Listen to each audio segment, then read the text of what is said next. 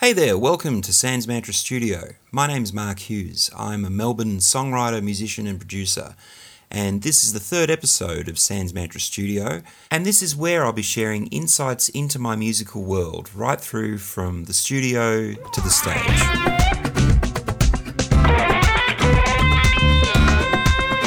It's a beautiful day here in Melbourne today. It's a fine example of one of the three perfect spring days we get in this beautiful city.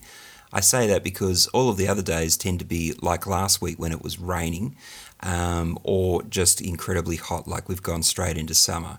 But it is a beautiful day, and my dog Kirby had a walk this morning, so I'm not in danger of getting any fines from Angela Merkel or anything like that, so I'm pretty happy about that. I had a lot of really cool feedback to last week's episode where I demonstrated the use of Melodyne, which is really another form of auto-tune, on the string quartet that I had on my song The Silent Crowd. People really enjoyed hearing the process, and a couple of people remarked that they were interested to hear how much work actually goes into creating a track. So this week I thought I might actually continue looking at The Silent Crowd and perhaps pull up some of the other tracks, and a big thanks to Pete Sim for suggesting this as well. Pete was interested in hearing about how do I record guitars, what process do I use to choose the best takes, what effects do I use, how do I come to all those decisions. Those are really good questions, and I hope to answer some of them in this episode.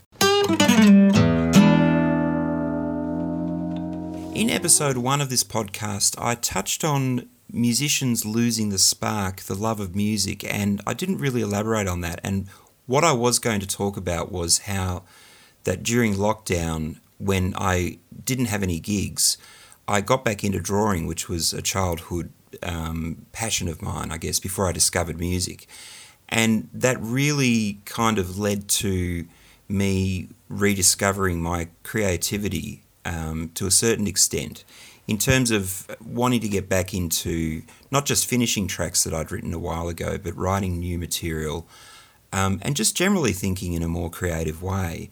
And I wanted to talk some more about how easy it is to lose the spark, the love of music, when you are a performing musician, you know, a working musician, and you're out there doing gigs. You're doing all manner of gigs sometimes. For every Paul Kelly or, insert name of, famous singer-songwriter here, there are probably hundreds and thousands by now, working musicians that also write. They're creative people, but they do a lot of different things. They're balancing working cover gigs, playing in weddings, playing corporate gigs, and teaching. And I happen to do all of those things as well. But with lockdown and with getting into drawing, like I said, that really kind of made me approach my music in a different way. And following on from that, I spend a lot of time practicing my instruments. So primarily I'm a guitarist. I do play piano and keyboards and a little bit of bass guitar as well. But primarily I'm a guitarist, and I spend a lot of time practicing it because A, I enjoy it, but B, I want to be able to play when I feel like playing. So that's a discipline that every musician taps into eventually. It's a bit like, even though there's lots of creative elements to playing music and making music, it's a discipline as well, and it is a physical thing like sport. So there's a physical element, and you do need to keep yourself... My dog Kirby's lying on my studio floor snoring his head off. It's incredibly distracting, so I'm just going to pause this and gently get him out.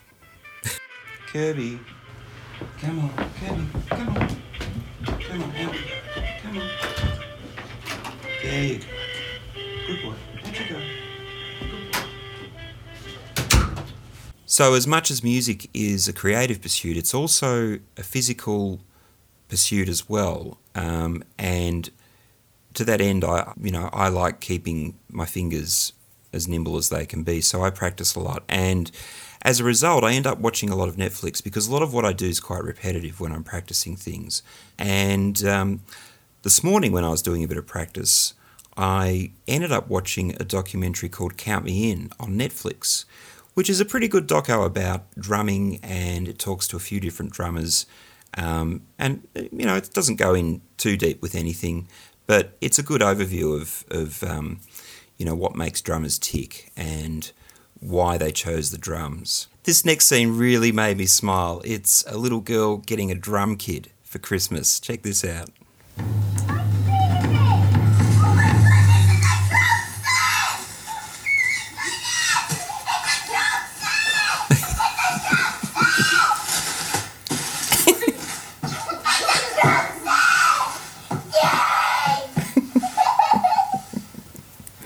You okay?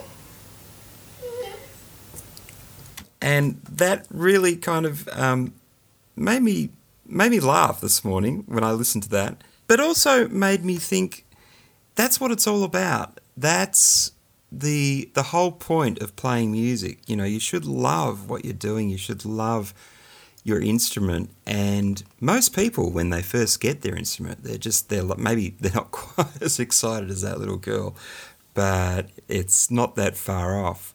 I mean, I still remember getting my first electric guitar, and that was pretty special. That was so cool. It felt quite mystical. I didn't really understand what I had. I knew how to play some chords. I think I knew how to play some single note melodies. They weren't really what you'd call solos. They certainly weren't solos, but they weren't even really licks. But I think I understood the concept of playing single notes as opposed to chords. But I got this cheap Strat copy from the local music shop, and I think I saved up for it, and then I finally got some money for Christmas and went and bought it. It was about, $180 or something, and it was a pretty ordinary guitar, but like I said, it was a bit like getting Excalibur, pulling it out of the rock. What do we do now? What does this bit do? How do we use this? And that interest in the instrument, I just love the look of it. I love the way Stratocasters looked. That's why I wanted to play one. And watching this documentary this morning reminded me that it's such a magical world, the world of music. And I've just started gigging again, which I'll probably do a full episode on down the track. But doing these gigs, I had a couple last weekend, and sort of thinking, well, the first one back was a bit of a trial by fire. When you do cover gigs, you're not always necessarily playing places, where people are there to listen to you.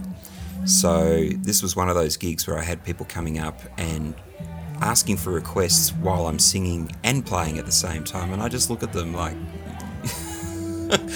do you think I'm Zaphod Beeblebrox from Hitchhiker's Guide to the Galaxy with my extra head? It's just going to pop up and just start talking to you? No.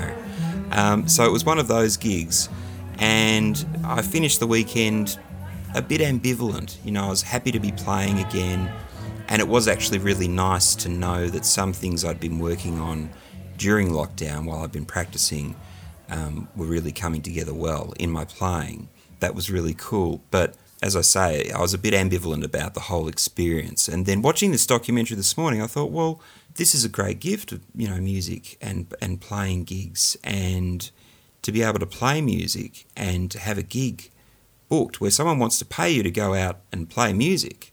Okay, so they're not screaming for your music. They want you to play things that they know, but really, it can be anything you want it to be, and I'm actually feeling very inspired. And this is the whole crux of, I think, what passionate musicians need to balance in their life, because the fire, the inspiration, the urge to play and create music can just flare out of control like a massive bushfire and consume everything, including your desire to eat, to sleep. And as an older musician and someone with a family, if anyone were to ask me advice starting out, I would say practice as much as you can, because it does get harder to find time to practice when, you get older. You get so many more demands placed on you as an adult. And that magical time when you're a teenager and when you're in your early 20s and feels like you've got all the time in the world, that doesn't last forever. So, spend as much time as you can with your instrument and practice. But that leads me to the next thing I was going to say, which is that it's so gratifying for me as a guitar teacher to see my students develop that connection to their instrument and, more importantly, their own creativity. A couple of my students, probably more than two, have started writing their own songs and with my help. And that's so gratifying and satisfying to watch.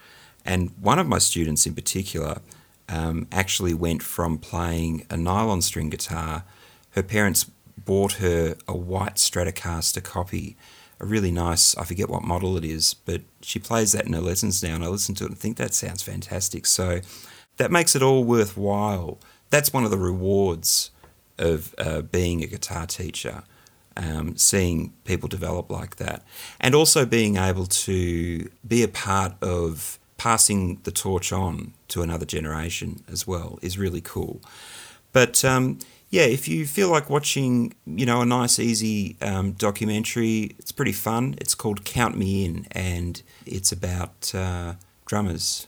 What does it say? This documentary features some of rock's greatest drummers as they come together in an inspiring rhythmic journey about the power of human connection. There you go. I should pilfer that and use some of that for the description for my Sans Mantra studio.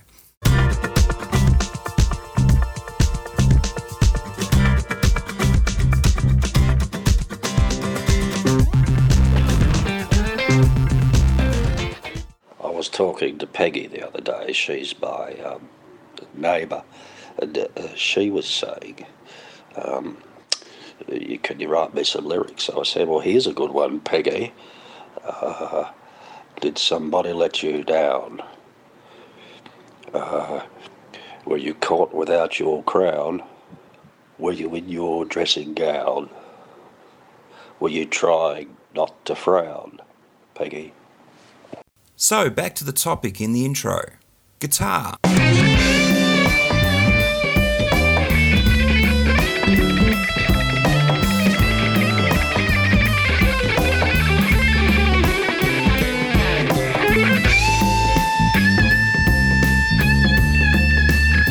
More guitar.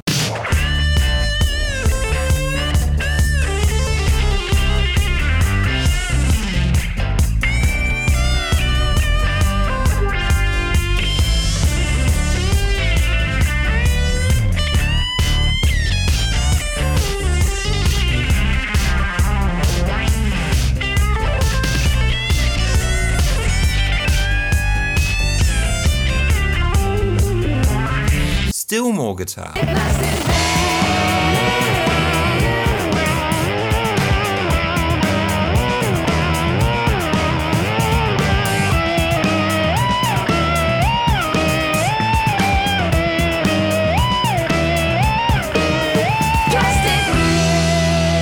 You might have guessed that I actually like guitar.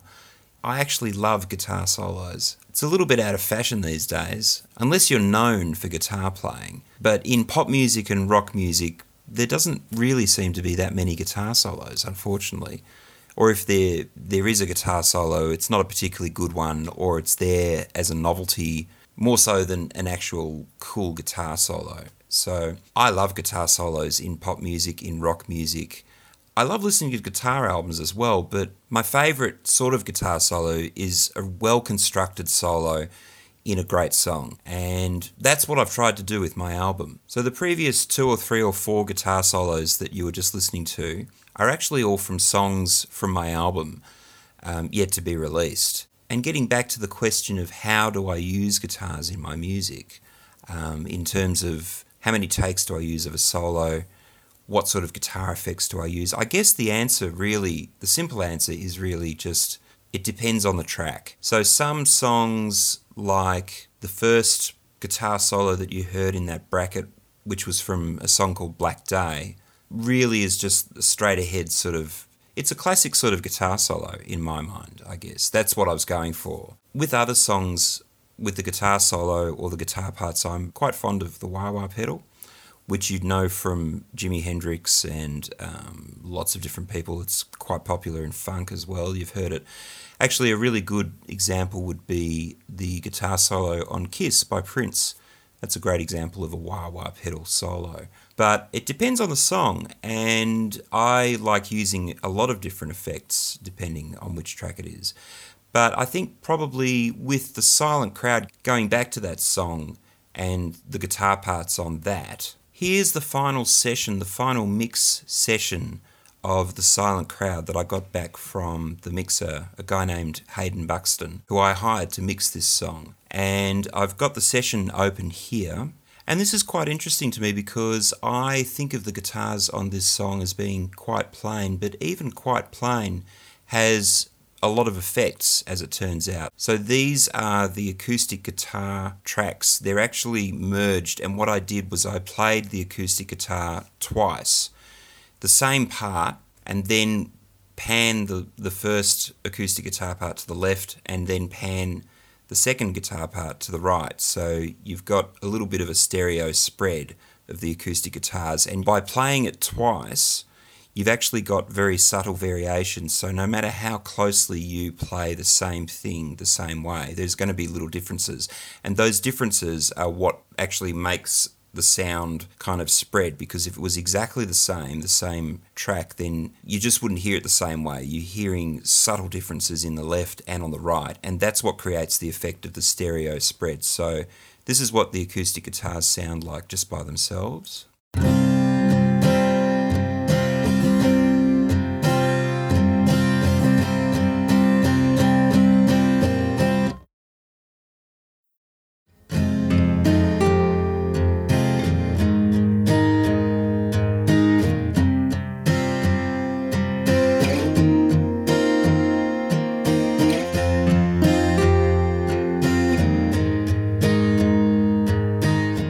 That actually has a nylon string acoustic in there as well, going doo-doo, which is actually from a sample library, because even though I have a nylon string guitar here, I couldn't get the sound I wanted out of it. So I went to a sample library, I played those two notes in on the keyboard and chose a nylon string guitar sound to play those notes.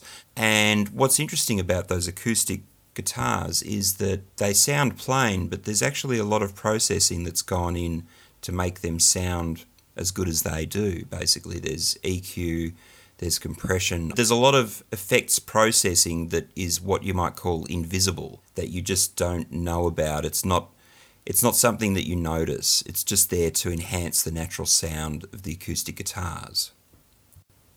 So next up we've got the electric guitar part, and this was actually a case where I used an effect when I recorded it. So I had an amp, I've still got it, it's got a tremolo effect on it, which is basically just a volume fluctuation. So it's like wah, wah, wah, but with volume. So it's not actually technically making an effect, it's just altering the volume to create an effect. You can do this yourself. It's like the old American Indians going oh, like that, basically. You can do that on your phone if you want when you play a song back, and just sort of tap the speaker. You can do that effect, and that's what a tremolo is doing on your amp. And you can set the timing of it so it can be a fast sort of wah wah wah wah wah like that, or it could be a sort of a slower one. What I've got here is a sort of a mid-tempo to slow sort of tempo setting, and you'll probably recognise this sound from old country and western records maybe, or even 50s records if you listen to the guitar on old 50s and 60s records. It was quite popular back then, so have a listen to this. And this also has a delay effect on it that Hayden put on it. So he's put what's known as a slapback delay effect on it, which is a very short delay, which again was popular in the 50s. Even though this song is not meant to be a 50s song, it is kind of retro, and I guess when he listened to it he thought a slapback sound would serve that sort of vibe that the song was trying to create. A good example of a track with some slapback delay might be Instant Karma. go and check out Instant Karma. That's got a perfect example of slapback delay on his vocal. So that's what Hayden's put on this electric guitar. So have a listen, along with the tremolo that it was recorded with.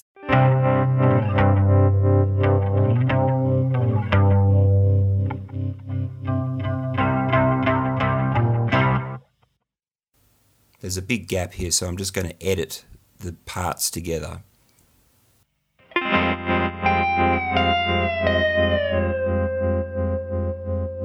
So this is the sound of the tremolo throbbing away with the two lead guitars in there as well, just doing that initial lick, I guess, for verse 2.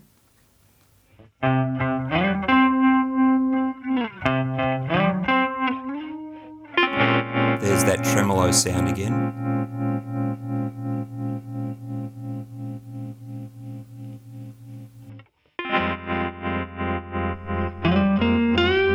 Here's the lead guitars coming in.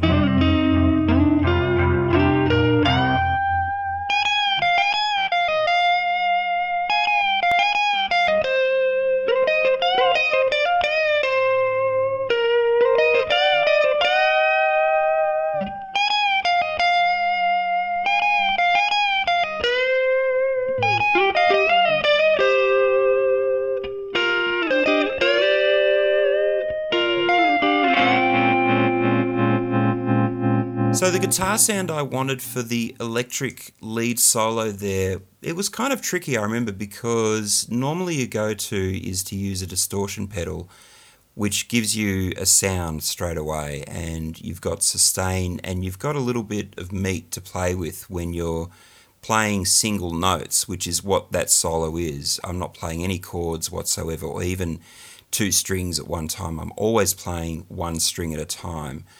And I wanted something that wasn't really thin, but I also wanted something that wasn't dirty, it wasn't muddy, it wasn't distorted. So my reference point for that was quite an old song by the Red Hot Chili Peppers called Scar Tissue off their Californication album. I forget what year it came out, but it's quite a while ago now. But the lead guitar on that track, which was played by John Frusciante, their guitarist at the time, was clean, and it was clean, but it wasn't thin. I mean, you might listen to it and say, yeah, it's pretty thin, but it's not as thin as if there were no effects on it. That guitar solo has got a lot of what's called compression on it, which, in a nutshell, what compression does is it's much like if you think of a car that's been sent to the scrapyard and it's put into those square, it's turned into a box basically by the compactor. And compression does a similar thing to your signal, your sound. And in the case of the lead guitar on Scar Tissue, what it's doing is it's compacting the sound. So it's getting rid of all the dead spaces in volume. So any bit that's quiet is brought up to meet the loud bits. And it's just this big fat sinewy line, if you could see it on the computer screen. There are no troughs or valleys. It's just one continuous fat line, like it was drawn by a Sharpie. And you can hear that in the sound because suddenly it just becomes subtly fatter. And that's the sound that I wanted for this guitar solo in The Silent Crowd. And the engineer I was working with at the time did a great job getting that. I also like arranging things. I really like arrangements in music, things that have been thought out. So that's why there are actually two guitar solos going at the same time. There's a call and answer on the left and the right. And that sort of is basically how I approach the guitar solo on The Silent Crowd. As far as takes goes, how many takes do I use and how do I decide when enough is enough? Generally with a guitar solo, I've got a pretty good idea of what I want to get out of it. I've either preconceived what I'm going to play, I've practiced it to some extent, or I've got an idea of the effect I want to get. And I generally know it when I've got it. So that could be, a dozen takes, that could be 24 takes, it could be just a handful. It really depends on the song and the mood, the mabo, the vibe, all that.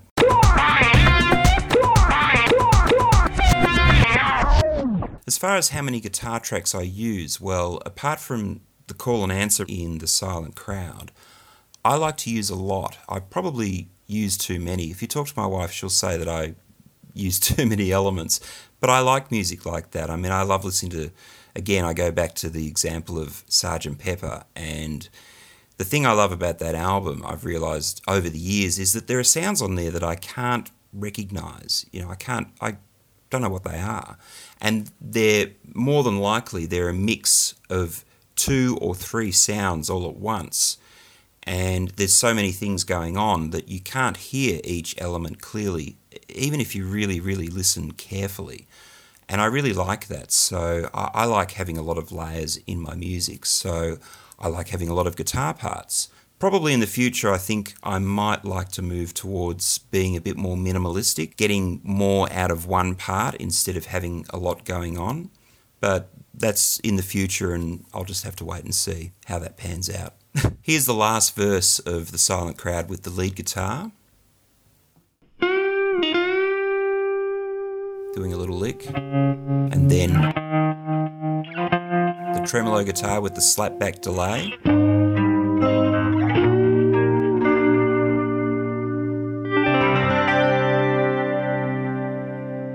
And then there's an extra guitar in at the end there. I've lost track of how many guitars I put in this song.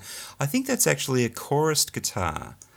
So chorus was an effect that was big in the 80s. It's still used now. I can't think of a good example that you could go to listen to, but I'm sure if you Googled chorus effects pedals on YouTube, you'd find the sound pretty quickly, and you know it. But this last guitar part that's playing that arpeggio, doong, doong, doong, doong, doong, is, to my ears, it's got a chorus on it. So I honestly can't remember if I put that on there or if Hayden did in the mix.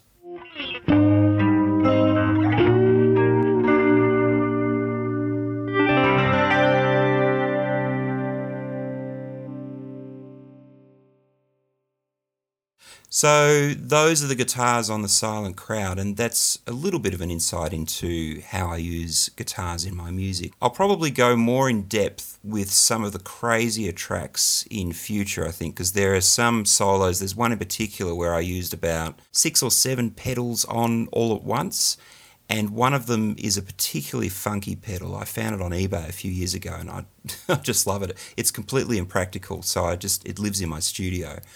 But it's a little bit like something off Doctor Who's TARDIS, if that makes any sense. So that's all coming up in future episodes. That's about it for this week's episode. Thanks so much for being here and for listening. I really do appreciate your company and your support. And a special shout out and thank you to the following people for all their support and feedback, which really is invaluable in helping me decide what I'm going to put in these podcasts, and it helps to shape each episode. So thank you. In no particular order, thank you Paul Appleman, Salman Khan, Justin Slay, Logan Sinclair, Cam McNaughton, Gordon Thompson, Beck Godfrey, Paul Richards, Lyndon Wesley, Pete Sim, Paul Hughes, and my ever-loving family, Helen Hughes and Bailey Hughes.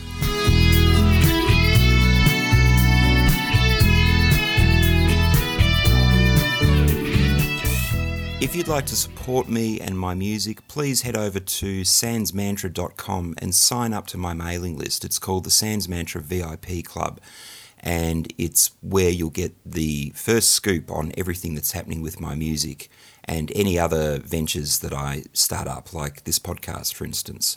So head over to sansmantra.com. You can also go over and subscribe to my YouTube channel, which is just Sans Mantra on YouTube. And if you have Spotify, please go over there and follow me.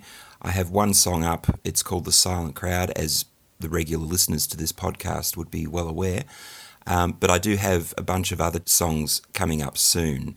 I did promise last week that I was going to preview a new song, or at least look at it. It's my next single called City Shrink. Unfortunately, I did have some computer problems over the past few weeks, and that's held up my schedule just a little bit. So I'm not as far along the track with that song as I'd like to be, but I'll share you a little bit of just the chorus here now. It's just a rough mix, so bear that in mind when you're listening to it. It's not the finished song.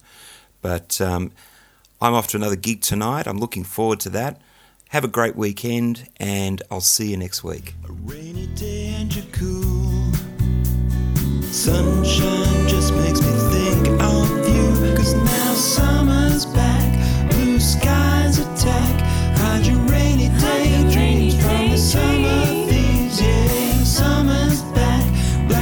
bitumen cracks like the ice in your drink. See you sitting